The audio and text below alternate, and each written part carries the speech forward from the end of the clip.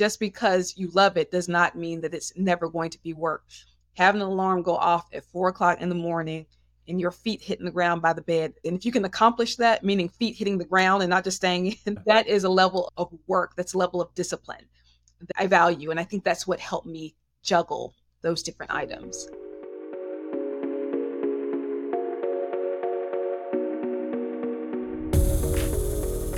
Welcome to Connection Request. I'm Joel Lehman. Today on the show, I'm talking to Keesa Schreane, an author, speaker, and consultant who has written not one, but two books covering the complex issues of corporate culture, compassion in the workplace, ESG, as well as sustainability. You can see and read her in outlets including Black Enterprise, Bloomberg, CNBC, CBS, Essence, and more. And she serves on numerous boards and committees, including Series President's Council. As we'll talk about, we also work together in various capacities. I'm the producer of her new podcast, Climate, Money, Work. We talk about Keesa's journey to get to where she is, how she went about writing a book on top of having a demanding day job, and she gives some great advice on the art of consistency, the different kinds of power, and her connections to both Kevin Durant's mom and Dr. Maya Angelou. I also ask for her thoughts on how corporations who pledge support are doing 3 years after George Floyd's murder. Stick with me for the coda, where I talk about teachers and what they have meant to me throughout my life. Finally, I have a small ask for you. If you like the show, would you tell someone about it? I really depend on listeners like you to help spread the word. If you don't like it, that's okay too. Shoot me a note. Tell me what I could do better. Okay, here's my conversation with Keesa Schreane.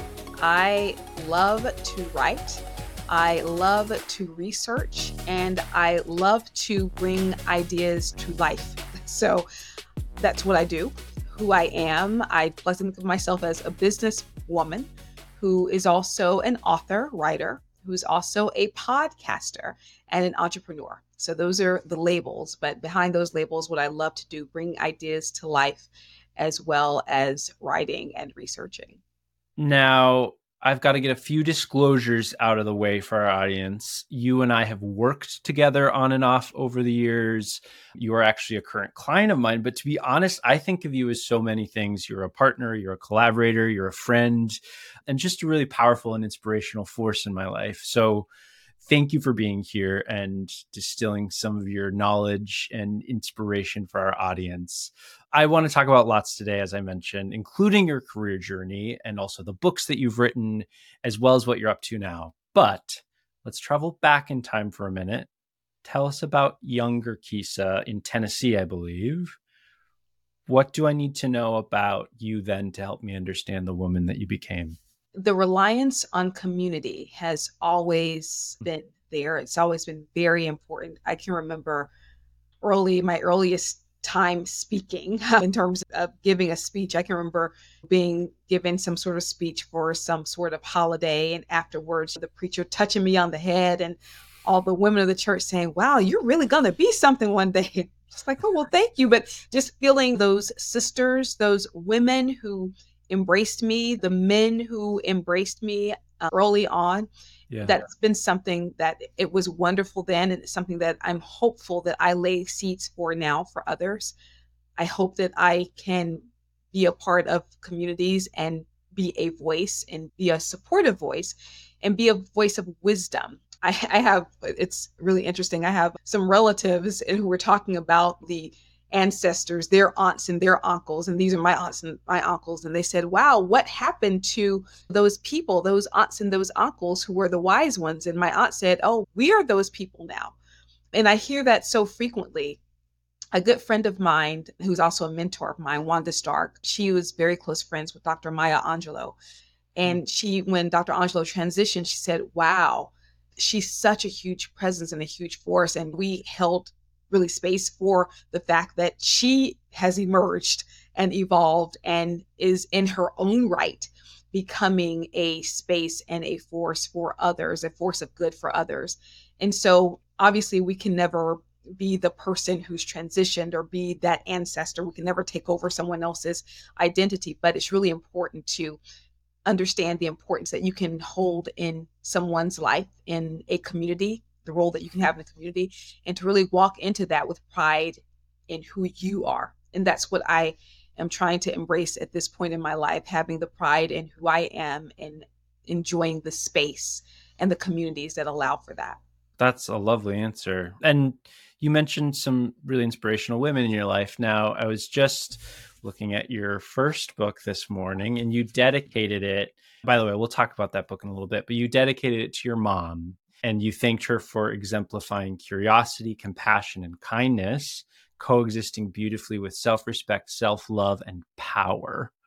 What did she teach you that you carry with you in your career journey?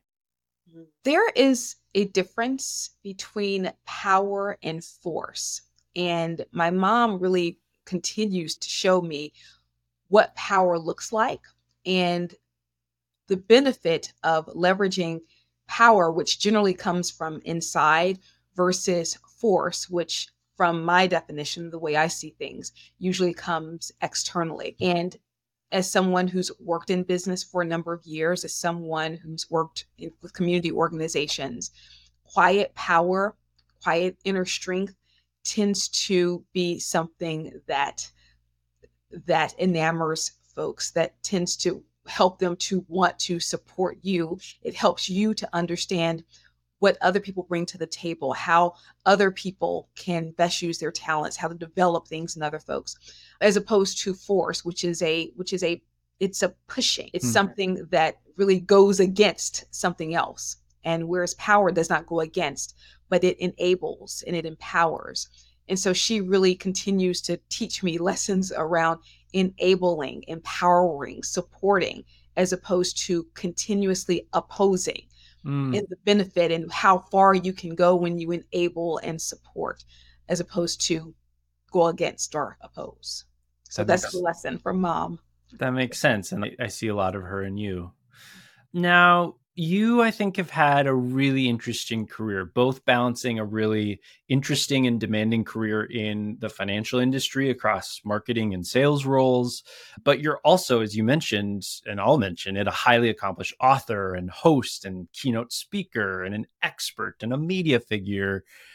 How have you balanced doing all these different things? And maybe more importantly, what sort of drives you to operate at such a relentless pace? I don't know if you've heard this, Joel, but I've heard the saying that when you love something, it does not feel like work. Yeah. And whereas I don't know if that's always the case, sometimes I can love something, it feels like work. And I will tell you those cases. How do I juggle that sort of thing? When I was writing my first book, also working full time, I knew that I wanted to put a lot of research. I wanted to talk to a lot of people to get a lot of stories. I knew that would take time. The stories were global, so I knew that would take time outside of my time zone. And what I wanted to do was to be truthful to myself in terms of the best route to go about doing this. I also had a full-time job. Yeah. So I did this by getting up pretty religiously at about 4 o'clock in the morning. Oh and so in order to get it done, right, to give myself the time that I needed, but yet to continue to be this business person showing up for this company that I represented and wanting to give them the best as well, I needed to do that. And as I mentioned before, I loved what I did. I loved the book. I loved the writing process. But just because you love it does not mean that it's never going to be work. Having an alarm go off at 4 o'clock in the morning and your feet hitting the ground by the bed, and if you can accomplish that, meaning feet hitting the ground and not just staying in, that is a level of work. That's a level of discipline that I value. And I think that's what helped me juggle those different items. Wow. Okay, so let's talk about that first book. As I mentioned and held up, it's called Corporations, Compassion Culture, Leading Your Business Toward Diversity, Equity, and Inclusion. I have so many questions about it, but I really want to focus this interview on you, especially in drawing some of those insights. But when did you first know that you wanted to write a book? It sounds like you've been a writer for a long time, but when did you know that? And then once you knew that, how did you go about not only writing it, which you told us a little bit about that process, but also getting it published and finding a book agent and all that kind of stuff? So first of all, I'll take the writing and then go about the process of getting it published and that sort of thing. And I do shamelessly plug, so thank you for that. I've been in the background. In terms of when did I decide to write a book, I've enjoyed writing. I've always been working on a project. I can't say there was a point where I said, okay, today I'm going to shift my focus and focus on the book. There's always been that sort of writing in me. There's always been those stories that have surrounded me, whether Yeah. it be my story or stories of family, friends, others in my environment. This book has been in the works for years, and it wasn't a formal concept, but it consisted of stories that I told. And for me, it was important to let folks know that they were not alone when they were in a corporate environment and felt that there were Mm. microaggressions. When I wrote the book during the early parts of the pandemic, and when people told me, you know what, my manager put my company has some sort of software on my laptop, so I literally have to have my hands on the keyboard. If I get up to use the bathroom, they clock that. I heard several stories like that. And I wanted people to know that they weren't alone. I also wanted to give them a voice so Yeah. they could share some things in a very comfortable environment. So that really helped to project what had already been, I think, a bit nascent inside of me, the seeds to create this story for today's time. Yeah.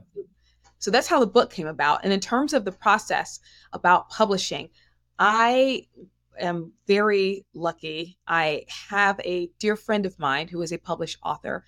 I shared with her my book proposal and I said, you know what? I'd love to talk to you about how to talk to your publisher. She checked out my book proposal, gave me some really good feedback, got in front of the publisher, and they said, okay, let's go, let's work. And I think I tell that story because many people have come to me to say, Keesa, I want to write a book. I want to write a book.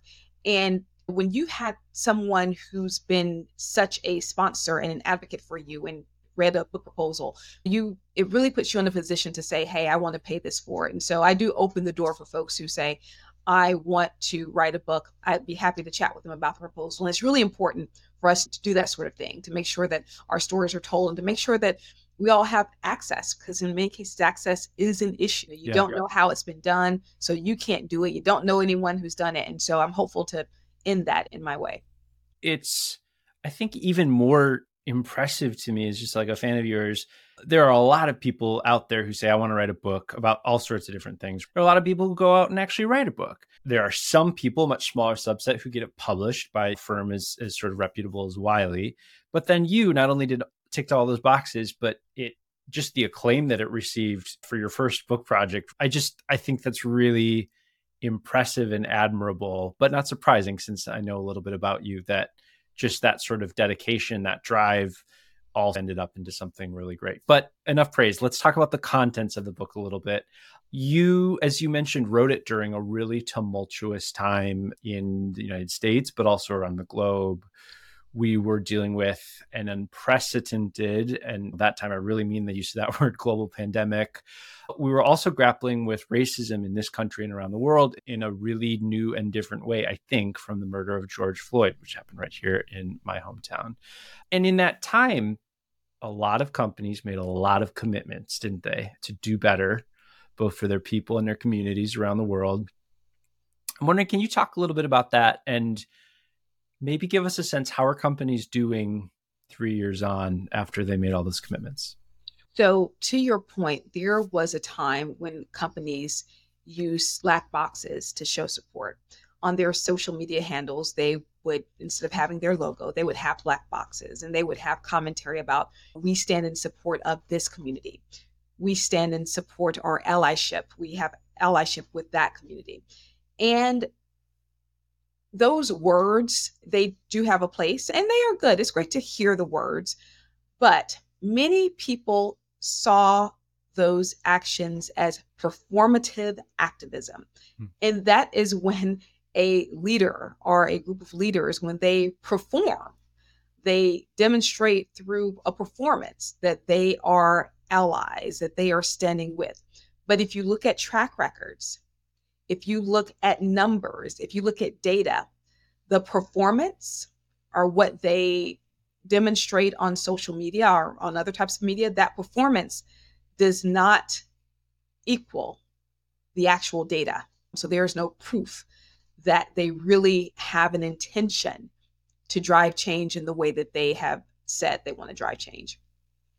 Performative activism is a real thing. And I think that many of us have stories of individuals who we know who are leaders and they are performing, but either they don't know how to actually make the change or they have been unwilling in the past. But I will say this, that when we work on, and Joel and I, we've worked with each other, when we work on a product, a marketing campaign from your perspective, a product from my perspective, we tend to have numbers that show where we started, where we were with each milestone, and where we hope to end up with all projects, whether it's revenue, whether it's number of products made, we have numbers.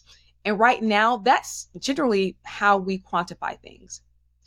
When we choose to not apply numbers to something, it's very hard to measure our success. And so until we apply actual hardcore numbers to what we want to achieve, it's going to be challenging for a leader or leaders to say that they are really hopeful to make a difference, that they are actually doing all they can to make a difference. So with my first book, one of the things I really wanted to focus on was the story behind each person who felt that they were not heard, each person who said that they felt that their firm was not supportive of them because of who they were. I wanted to focus on a story and the narratives of these people, and also give my own story.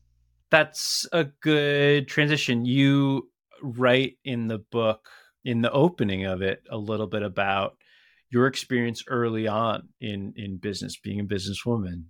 And you don't say this in so many words, at least in the beginning. You probably get into it a little bit later, if I remember correctly. But a lot of the stories you tell are ones of microaggressions, are ones of, I would say, outright racism, but you can correct me if you disagree. And I think in that context, you got involved in what at the time was DEI work. Now I think we call it DEIB, diversity, equity, inclusion, and belonging. And you also, I think, just like based on your experiences, I really admire you felt compelled to get involved and do things like education and writing books and helping people understand. Will you talk a little bit about those early days and your own experience in the business world and how it's compelled you forward? I wanted to make sure that from an education standpoint, from a knowledge standpoint, that I did what I needed to do to be successful. And that would be university. That would be taking these exams that you had to take at the time. I Series 7, Series 63 for those of us who in financial services, taking them and passing them. And there was a thought that when you do those things, when you set yourself up for success, that you will be successful. And what I really had to understand, and I'm hopeful in the book, my story shows that I had to come to terms with, I couldn't let outside influences negate what I knew about myself and negate what I knew about my potential. And so what I wanted to do was just to share my story, my issues, and how I did listen to a couple outside voices for a while, but I recognized that wasn't the best way for me to move forward in my career. I really need to focus on changing my inner dialogue. I also needed to protect myself from the energy and the dialogue or conversations from others that did not hold space for who I am and what I could bring to the table. It's important for me, for people to really know their value, to know it, and to consistently always have it top of mind. Understand the importance of that self-talk, understand the importance of listening to people and surrounding yourself with people who reinforce who you are and what you can do and just the excellence that lives inside of you. And so I really wanted to share how that changed the trajectory of my life. So not necessarily focusing on those other voices that said things that I didn't need to hear. I think it's really important to not give space to things that you don't want in your life, but to allow those voices, those people, those communities that really reinforced the excellence in me. And hopefully I can be a part of those communities for other folks as well. As you look back on your career, Keesa, so far, something I think about you and our work together is you sort of always have a plan, right? Like you show up and you're like, all right, here's what we're doing. It's just like very detailed. But I'm curious for your own career, how much of a plan has there been? As you think back, how much of it has been planned versus more organic and follow the winds where they may blow? That is so interesting that you think that about me. So I have to tell you about this story. This is how I envision myself. Just the other day, I live near a duck pond, and I was walking by the duck pond, and I saw a gentleman who it was early in the morning. He just stopped where he was. He was looking at the ducks, and so I wondered what he was looking at. And so I saw this big parent duck with about four other ducklings behind it, and they went into the water. Now the ledge from where they were walking to the water is probably about maybe, I don't know, maybe 6 inches. So the duck had to take like a big leap to get into the water. And so the duck took that leap. And then I saw two baby ducks behind, and they were just around the edge of that area. And Yeah. they looked really hesitant. Like they didn't know if they were going to continue to walk or jump in. Yeah. And one duck, you saw him, he just leapt and he just dove headfirst into the pool. You know what? If I got to do this, I got to do it. And he just went there. The other duck was still very hesitant, and it put its foot at the edge and it just slipped and tumbled down into the water. And so the gentleman and I laughed. And so I thought it made me immediately think, you know what? Sometimes the plan is just to jump. Sometimes there's no pitch deck. There's no precedent. Your plan just has to be just to go for it and jump. And I thought that's how I worked a lot of the times. But it's good to hear that you think you see me differently. I do. Yeah. So would you say that a lot of your career has just been following what feels right in your heart at that moment in time, as opposed to you sat down when you were in college and you said, all right, I'm going to do financial services for 10 years. I'm going to go write a book. I'm going to do this. Then I'm going to, no? It's all about the feeling part. When I did have a plan, I usually go into things with knowledge of what I think I want to do. Yeah. But sometimes those plans they don't come to fruition. And it's because of things change. I think it's really great to be flexible. Yeah. I think it's really fantastic to feel your way into it, as opposed to always using the logic side of the brain, which is very important. But what does it feel like? If logically something makes sense on paper, but my gut, my instinct is telling me that this is not the right place for me. This is not the right move. It's not the right time. I have learned at this point, I've learned to listen to the instinct, to get the facts, get the data, have everything from a logic perspective, make sure that I have that. But when it comes down to making that final decision with the facts and the data and with everything that I would logically follow, if my instinct is telling me otherwise, if my feelings are leading me to feel something that does not resonate, well, then I'm going to go with that feeling. And that's a learned behavior for me. I can't say I've always done that. That makes a lot of sense, and I think is a really helpful framework to apply to things. It's funny. There's a mentor of mine from Thomson Reuters who's an SVP. I think I should just bring him sometime on the show to debate this, but he always said, don't think about your next job that you want, but think about the one after that. Yes. And I was always like, I think that's great advice, don't get me wrong, but like, I don't know what I'm going to be doing in a year from now, much less the job after the job that I want. You know what I mean? So for me, that advice, I'm sure it works great for some people who maybe have a slightly more linear trajectory, right? Or know that they're going to stay at one place for a long time. But that for some reason just like never quite made sense, at least for me. I wonder what you think about that.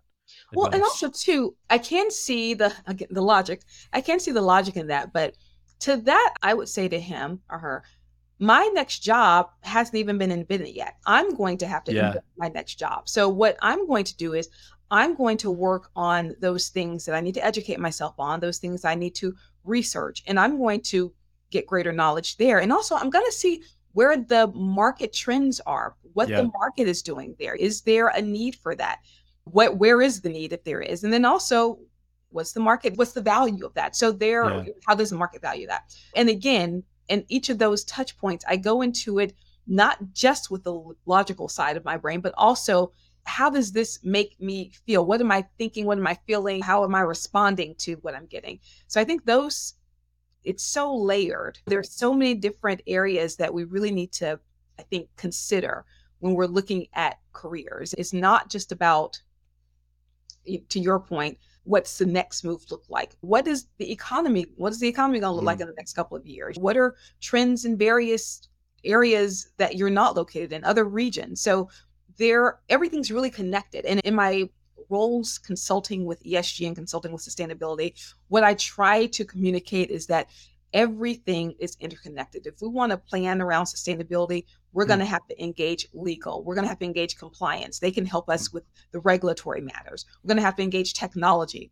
because they can help us build a platform for this sustainability reporting. We're going to have to engage the business. Everything is so interconnected, whether we're talking about in business or whether we're talking about in life. And so I really try to think about things from different perspectives. What will things look like in the future? What did they look like in the past? What's going on now? As well as get other people's insight. I like to think, Joel, you're part of my inner circle, and I run things by you all of the time.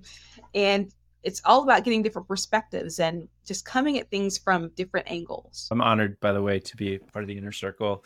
Speaking of which, now this might be another perception versus reality thing, but let's see. I think of you as a master networker. Something we haven't talked about a lot on the show. And I'll share my own feelings. For a long time, I really hated that word because to me, it felt really transactional. That being said, I think I found over time, like I always said, I like building relationships. I like meeting new people. I like asking about who they are. And I kind of realized like, oh, networking doesn't have to be a bad word or a dirty word. Just for whatever reason, my framework and reference points, but I had some weird aversion to that word. But I think of you as someone who is always building relationships and connections and has a really interesting network. First of all, do you agree with that? And second of all, how did you learn to do that? And any advice for the rest of us? I, like you, I just have a different term for what some folks will say. Keesa, that is the same thing. You're just calling it something else. I think of this community building, community belonging. But to that point, I love my community, those who are in the inner network, as well as community members who I don't maybe engage frequently enough. But that is very important to me professionally as well as personally. And in terms of how you get that way, I would say just showing up as your best self and doing it consistently. One of the things I like about Kobe Bryant is that he talked about the art of consistency. You can't get a 3-pointer like that just off the strength of that was a lucky shot. You can get it maybe once, but you need to always show up like that. Yeah. And that takes practice. That takes repeated engagement. That takes working, chatting with different sorts of people. So no matter what your career is, we're not all WNBA, NBA players, but practicing being that person, practicing engaging with different people. I'll tell you, for me, what works is to have a morning and evening routine. That's what helps me show up to my best self. And you guys say, what does that look like? And it's some strange stuff. I tell you, some real strange stuff. One of the things I do most mornings is I will get up and I will get some vitamin D. I'll go outside, say early in the morning, just for a brief walk. I'll come back and I will take a cold shower. Now, it doesn't have to be long, but I'll take a cold shower. And that just helps to just get me really pumped and hyped. And then I will have some gratitude time, which usually consists of a gratitude journal, so journaling, as well as meditation. And then I'll be ready to start my day. I don't think I would have the same level of energy if I got up and immediately checked my phone, if I got up and immediately looked at my email, if I got up and immediately looked at social media. I don't think I have the same level of energy.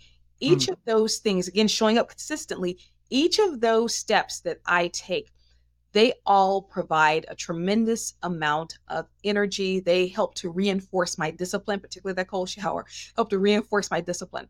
I do the same thing I have an evening routine, but the routine is different. But again, going to bed consistently at the same time as much as I can, having time for myself where I do evening yoga, maybe a bit of evening meditation. That's the sort of thing that helps me to show up. So it's not necessarily anything that is 100% career. Oh, I always read this paper. I always look at this journal. Those things are very important, obviously. Yeah. I follow these people on Twitter. Important, please do it. But what helps me show up consistently so I can engage my community, so I can hear my community, so I can provide thoughtful insights to my community is having those things that I do consistently, day after day, showing up. Because at the end of the day, I would just want to make sure that I'm better than I was the day before. That is my goal every day. Keesa, what's the goal today? To make sure we are better than we were yesterday, every day. And that's consistent too. So what helps me do that? Those routines. They help me show up and be consistent. And the discipline around that really helps and enables me to provide insight and to receive from my community. I really admire that. Switching gears a little bit, let's talk about book number 2. Now, we were working together at the time, and based on my memory anyway, it wasn't a few months after book number one had come out, you're like, I'm working on book number two. I don't know. Like, first of all, like, how quickly after book number one came out did you start?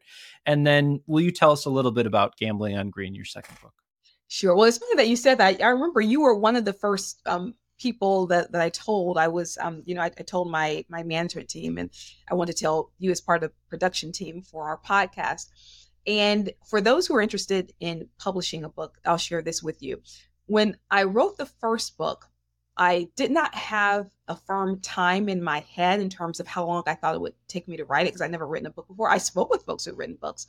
I just never done it. There's research involved. There's proofreading, there's editing, and I didn't know any of that.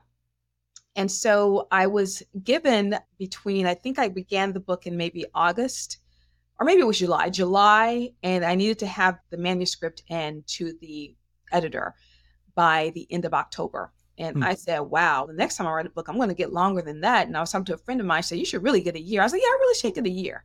I'm going to get a year. He said, if they don't give you a year, go for 9 months. I was like, oh yeah, 9 months is fine. And I wanted to work on a book around sustainability, because sustainability encompasses so much. And I'll get into that. But I knew that I would need the time to really research it thoroughly and to bring everything to bear that I could. And so I went to the publisher, made my pitch. Hey, I'm really excited about this. Now it's time for this book. There is so much to be done. Really exciting work. Here's my book proposal. He said, we're a go. Let's go for it. I said, okay, this time though, last time I know I had July through October and we were on the deadline, but this time I know we can get a year, right? He said, maybe not a year. I said, okay, I'm fine with 9 months. And so we said, we'll need it in 5. I said, done. So that's so again, that 4:00 in the morning, I used to get up at 4, got shifted up a little bit, but because I've been focused on this area for years now, there was a lot that I was already able to bring to bear. And you were talking about the first book. How long had you been working on this? With Gambling on Green, I will say that it has been in the works for a few years. So I was not starting from scratch. I wasn't starting from zero. And with Gambling on Green, I want to present the facts that there are some really valid voices that are saying that maybe we should look at ESG, environment, social governance. Maybe we should look at it differently. Maybe it is expensive to engage from an investing standpoint, more expensive than any other type of traditional portfolio, and it doesn't yield what it promises to yield. And I will say that's valid, because if you look at regulation in the UK, we are the EU, we see that there are different types of green portfolios. There are different types of sustainable portfolios if you look from a financial management, asset management perspective. And, there is a Article 6 versus Article 8, but light green versus dark green. There are indeed ways to measure the level of sustainability of a portfolio. And so that's on the investment side. So we all know about the ESG, woke ESG. That's the argument. As we'll say, there's some validity there. On the sustainability side, there are companies that have resources, loads of resources. They're big companies. So they really can invest in reducing GHG. They can start now, and they can have a really amazing 2030 goal that they likely can meet. They can work with not-for-profits. They can work with partners. So they have all the tools needed to reduce GHG, to look at stuff like carbon markets, to engage from a DEIB perspective, to improve their numbers, to get their board involved. So they have these resources, but yet there's some small, mid-sized enterprises that don't have those resources. They don't have a sustainability chief. They don't have an office. They have to engage with consultants. So I wanted to present all of those different sides, from the larger companies and how they were able to progress, as well as the small, mid-sized companies and how they were able to, using sometimes very meager resources, how they were able to have these amazing sustainability outcomes, as well as the ESG argument that ESG investing really is in some ways greenwashing. And what does it look like to have ESG investing of different types? Because ESG investing that's a word that encompasses a lot. There's impact investing, thematic investing. But what does it look like to have ESG investing that's not greenwashing, that really does help, number one, its investors to realize green solutions and to see benefit from those green solutions. So those are some of the things I wanted to talk about. And again, it's all about storytelling. Just like with my first book, there were leaders who had amazing stories and they needed to be told.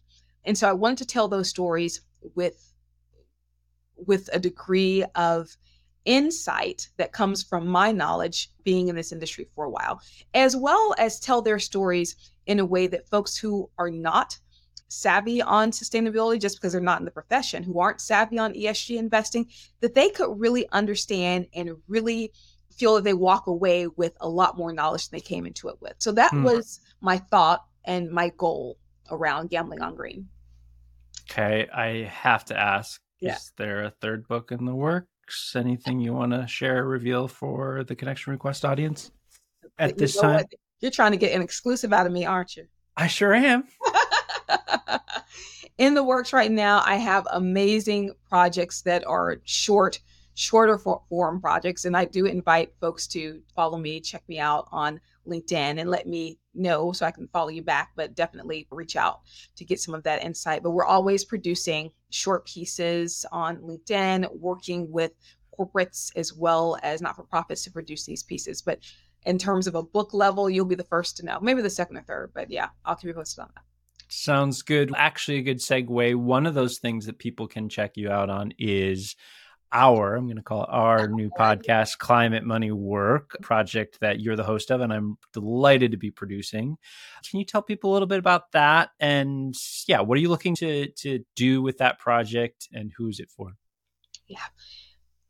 My thought is that education is the key to progressing most ideas, to have healthy debates, to really truly listen to someone who maybe has a different perspective than you have, and to use those things, the education, different perspectives, to use those things to come to a decision. And so with Climate Money Work, I wanted us to talk about climate issues, environmental issues, biodiversity issues, as well as everything having to do with money, whether we're talking about institutional investing, big firms, or retail investing, as well as work that would be ethics issues, governance issues, inclusion issues, parity, pay parity.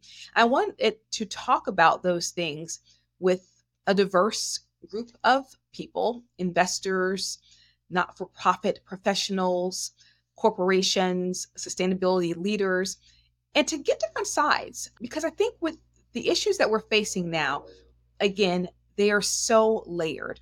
We have different issues facing the global north than we do the global south. If we look at climate, we have various issues facing Europe versus the US versus the Middle East. If we're looking at demographics, people break us up into millennials and boomers and Z. And now I think there's Zillennials. I think I heard that term somewhere. And so there are different perspectives and there are different things that we need to consider when we're talking about the state of climate, when we're talking about how we use our money in various regions for various purposes. And we're talking about work and workplace engagement, which is very close to my heart.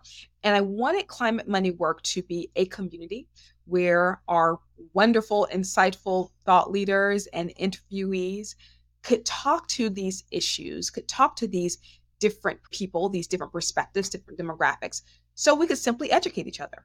Yeah. We've done a few episodes so far. There's one out in the feed. I encourage everybody to go check it out.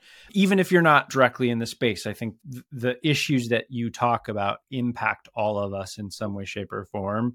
And yeah, I'm very biased, but I think everybody will learn something if they check it out.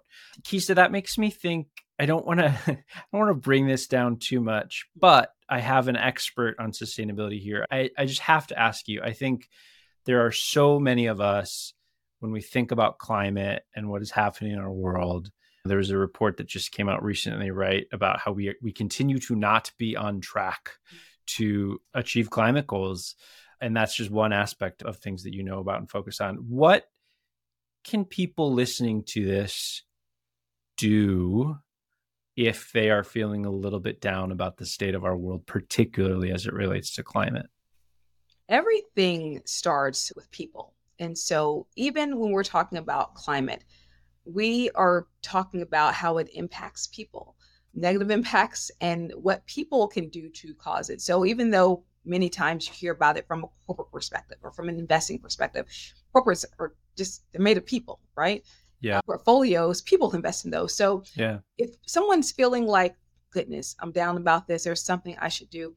One of the best tools I think that corporations have, employee resource groups, or some people call them business resource groups, but they are groups that are owned and run by folks in the organization, and they focus on various communities and our various causes. So veterans resource groups, sustainability resource groups. Yeah. Those are groups that you can really grow and empower, and they're concentrated. So if you have a sustainability resource group, you can bring together like minds who are all interested in maybe GHG reduction, all interested in maybe carbon offsets. They could all be interested in diversity and inclusion and pay parity, everything that adds up to sustainability. And you can get resources. I ran a employee resource group, a women's group, for a number of years. And one of the things that we wanted to focus on was financial empowerment. And so I knew of a woman who, I heard her story, got a chance to talk with her. She's actually Kevin Durant's mom, Wanda Durant. And just throw that in there, no big deal. We're talking about employee resource groups. And I got to meet her, a wonderful woman, but she told me some amazing stories about, I had these growing boys who, and we know Kevin grew to be quite tall, but I had these growing kids. And there were times when somebody couldn't eat. And so I made the choice that it was going to be me. She did not eat to ensure that her boys had enough food to eat. Wow. And her financial challenges continued to grow and just exacerbate. And she said, I reached a point where I said, I'm really going to have to do something, about this. So Wanda Durant was, to me, a wonderful example of someone who had a platform. She was known. Her son, Kevin Durant, was known. But also she had actually gone through this level of poverty and found her way through that into a much better situation. I wanted to bring her in and said, listen, Wanda, you have a great story. I'd love to make sure that, some of our team members hear this. Well, we found out that many of our clients wanted to have financial empowerment sessions to understand what they could do, to understand a story behind it. And so people really seem to gravitate toward her story. I spoke with a couple of business heads, head sales and some other businesses, and they said, you know what? Yeah, we talked to our clients. They're really interested in this. Could we bring her here to speak? And I said, of course we're going to bring her here to speak. But that shows how the power of understanding the importance of an issue, whatever your issue is, whatever you want to focus on, bringing together like-minded people. It wasn't just me. It was a community of us who said, you know what? This is something that we want to tackle this year. We really want to understand what we can do to help improve people's financial status, not just our clients, but their clients, our clients' clients. Business heads said the same thing. People who were in the resource group said, hey, I want to do this. I want to be a part of this. And the value of a resource group, an employee resource group, is to bring together those of like minds who have skills. Some people can market the event. Some people can help fundraise, which is simply getting the funding from the appropriate business partners or sponsors. And some people can make sure that they organize event plans. So that's the sort of thing that can really drive forward a sustainability mission, having people internally dedicated to it. And I will say this, one of the arguments around employee resource groups is that there's a lot of work involved and that it's a voluntary position. And I think most of us who have served are totally open to talk about how employee resource group heads and team members, how they can be engaged around valuing, putting value on the work they do, because it is work. And as we talk about how corporates can move into embracing sustainability and embracing their workplace and workforce specifically, let's think about ways we can start valuing people beyond the paycheck that they get. And valuing can mean different things to different people. We've both seen stories, haven't we, of really great impact from those employee resource groups. But also, as you said, it is often like it's unpaid labor, right? Let's just call it what it is. And also, I think there's an interesting dynamic, a couple examples I think of, let's say the Black Employee Network, for instance. the corporation going to them in some ways to get free labor on diversity, equity, and inclusion issues, when it's like, no, no, no, no, no, no, no. Like, yep, we should get input. We should make sure these people are involved, but like, it is not on them to solve those problems. So I'm really glad you mentioned that. But I do think that's a fantastic way to get involved, and a good reminder that usually when you're trying to make impact and do something about the world, you're not doing it alone, are you? You are doing it with others in partnership and in your community. Exactly, exactly. And just from a workplace perspective, as you know, workplace engagement, worker engagement, employee engagement, that's very close to my heart because a company is nothing without its people. Yeah. And if we want to continue to see people being more engaged, being feeling that they can be more creative, feeling that they can be more innovative. One key way to do that, whether we're talking about folks who are on an employee resource group, or if we're just talking about people who are involved in a regular work project, valuing them in the way that they want to be valued, compensating them in the way they want to be compensated when they go the extra mile, or when they need to really make a difference as a company, when you need to make a difference as a company, understanding the value of your workforce. That's the first place you can start. So looking outside of the workforce, that's great. Those are things that you can do, and those are compliments. But looking inside of the people who are in your company, if you really want to make a difference, that's where you can start. And further than that, start with making sure that you value them. Because when someone feels valued, and that can be compensation as well as other things, when we feel valued, we are encouraged to bring our best creativity, to bring our best innovation. And that's when you can design market leading products, because you have folks who are productive to the highest level and they're innovative. That's when you can start getting into new markets. So treating your workplace well is not just a nice to have, it's something that's a must if you plan to be a company that can be sustainable in the future and that can continue to grow and thrive.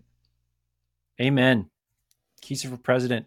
Okay, just a couple questions before I let you go. We're trying something new out on this show, which is each guest leaves behind a question for the next guest, even if they don't know who it is. So the question for you comes from Casey Hall, both a friend and an excellent social media entrepreneur. You might know him. And his question for you is, how do you choose to balance or blend your personal life and your professional life? And the sort of funny and ironic part is this question was answered by him while his young son, Charlie, was jumping up and down in the background behind him. Yeah. So what are kind of your philosophy, your thoughts on blending the two?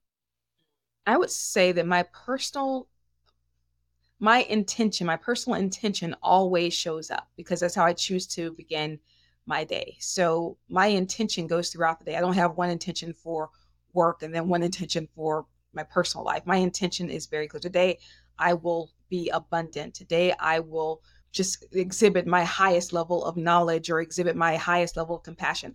And even though those may sound very personal in nature, being abundant in the workplace simply looks like this. I got a lot of good information for that conference, and I'm going to send you all a note on Slack just to give you some key things I think the team might be able to take away. That's how you can be abundant. That's how you can overflow in the workplace. So I would say, how do I blend? How do I balance personal and professional? That's the question. I would say that for me, they are integrated, and it all boils down to what my intention is and allowing that intention to flow into all areas of my life. Yeah. What a lovely answer. Then paying it forward, if you will, what's a question that you want to leave behind for the next guest? I would love to get the next guest's thought on the importance of interconnectedness between mental and physical. So in terms of how you engage, for those who are walkers or those who do meditation or yoga, do they see a difference? Yeah. Or does it impact them mentally and from a professional perspective? Great question. Okay. Thank you. Thank you. Thank you. You've been such a delight to have this conversation with. We get to talk all the time, but I've learned so much about you just in the course of this conversation, and I know our listeners will find it really interesting. Before I let you go, is there anything that I forgot to ask you or anything you want to leave behind with our listeners? I think that you got to some of the key questions, but I'll just reiterate. I'll reiterate that if we really want to bring our best selves to our professional lives, we really want to connect and create in our careers, I would say it really starts with the generosity that we show to the people in our corporations. So, as I mentioned before, if you're a company, it starts with valuing your people and understanding what they want and what they see as compensation and how they want to be compensated for the work that they do. And if you are a colleague and an individual contributor, not even a manager or not even a person who manages people, but you manage yourself, that could be just being generous with giving insights. And I gave the example of if you go to a conference, just sharing insights with folks. So it's amazing how when you give to that level, it's amazing how it shows up for you. And so I really would encourage us to not even try to make a grand plan around, 10 ways I can give today, but just see the opportunity and just seize the moment, see the opportunity to be generous and to be abundant with how you approach your colleagues, with how you approach your teammates. See the moments, be very mindful, be thoughtful, listen, and just seize the moment and show up as someone who is a colleague who is abundant. And trust me, you will get it back in wonderful returns. Keesa Schreane, thank you so much for everything. I'll be thinking about this conversation for a long time.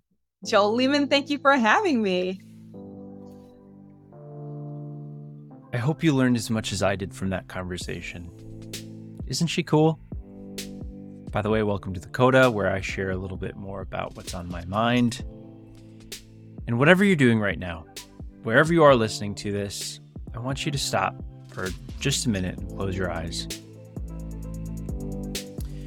Take 60 seconds and think about, throughout your life, who has helped shape the person that you are today.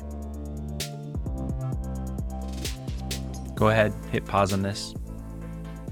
Come back to me in a second. But take some time to just reflect on who has helped you along your journey.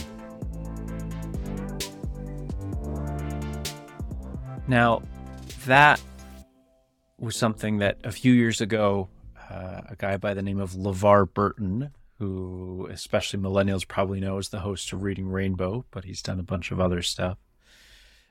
He asked a ballroom full of content strategy professionals at a conference I was at years ago to do that same exercise. And he actually took that from Fred Rogers, who many of you probably know as Mr. Rogers, an exercise that he used to do.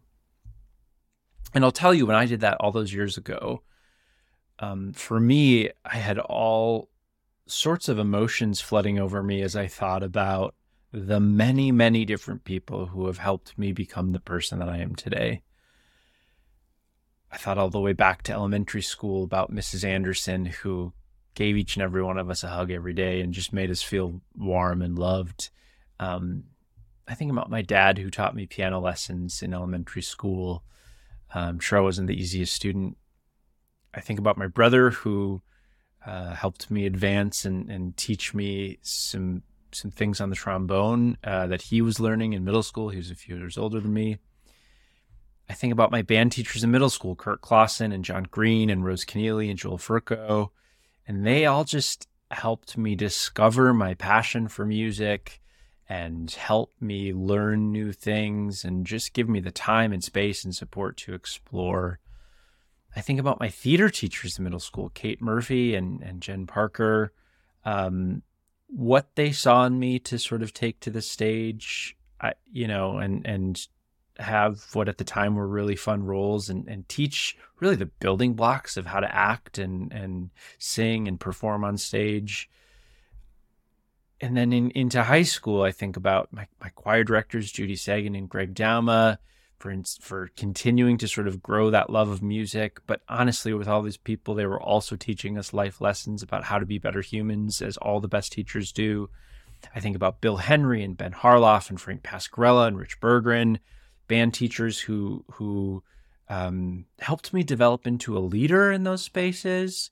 When they helped me become a drum major, they helped me realize, again, that I just had like a passion for not only music, but helping my peers grow and directing and conducting. And I think all the time about Scott DeRocher, who I do not know what he saw in me, but he saw the makings of somebody who could, I think, play leading roles on stage. And he taught me so much about acting and performing that I still think about. As you heard me talk about in my podcast with Risa Dorkin, he tied sandbags on my feet to help me sort of, I guess it was a form of method acting.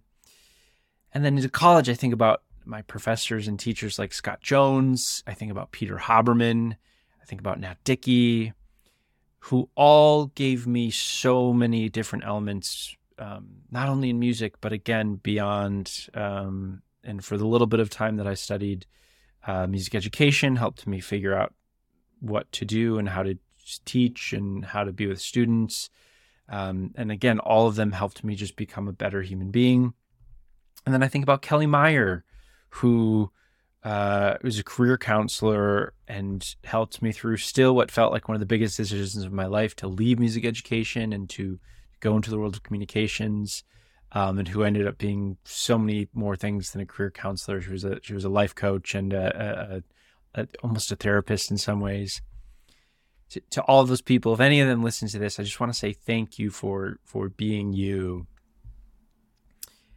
And I guess more importantly, part of why this is on my mind right now is we're wrapping up a school year right now. My better half is a teacher and her last day is tomorrow. I just think we don't celebrate teachers enough. I don't think we give them the true credit that they deserve. We definitely don't pay them enough.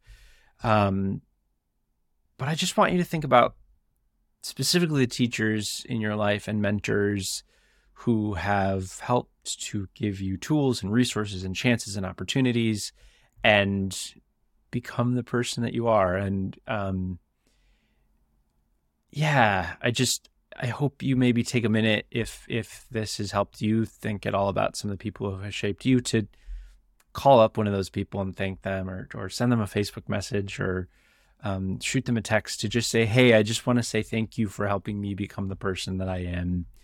And to anybody who might be listening to this who's a teacher, I want you to know that I see you and I appreciate you. And I know that it hasn't been easy in the past few years as an educator, whether that's through the pandemic or dealing with all sorts of crazy regulations and pushbacks that are coming through that are preventing you from doing your job, or if it's the working conditions or whatever it is. I know it is not easy, but I do want to say, at least from this guy right here, thank you for being you, for doing what you do, and for the role that you play in helping students of all ages become the people that they are.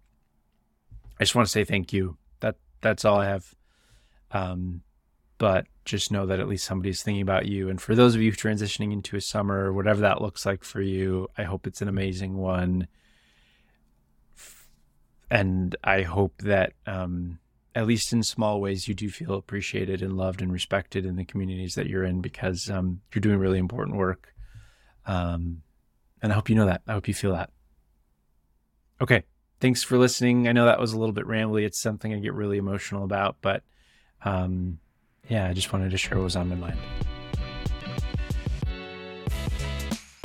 That is it for today's episode of Connection Request. Please send me all feedback, questions, pitches, and takes on The End of Succession and Ted Lasso to connect@shrugcontent.com. Today's show is, of course, produced by Shrug Content. We make podcasts, websites, and other internet-related content. You can learn more at shrugcontent.com. And you can find me, Joel Lehman, on Twitter, LinkedIn, and Instagram, and the show on TikTok, Instagram, Twitter, and YouTube. Until next time, be well, and thanks for listening.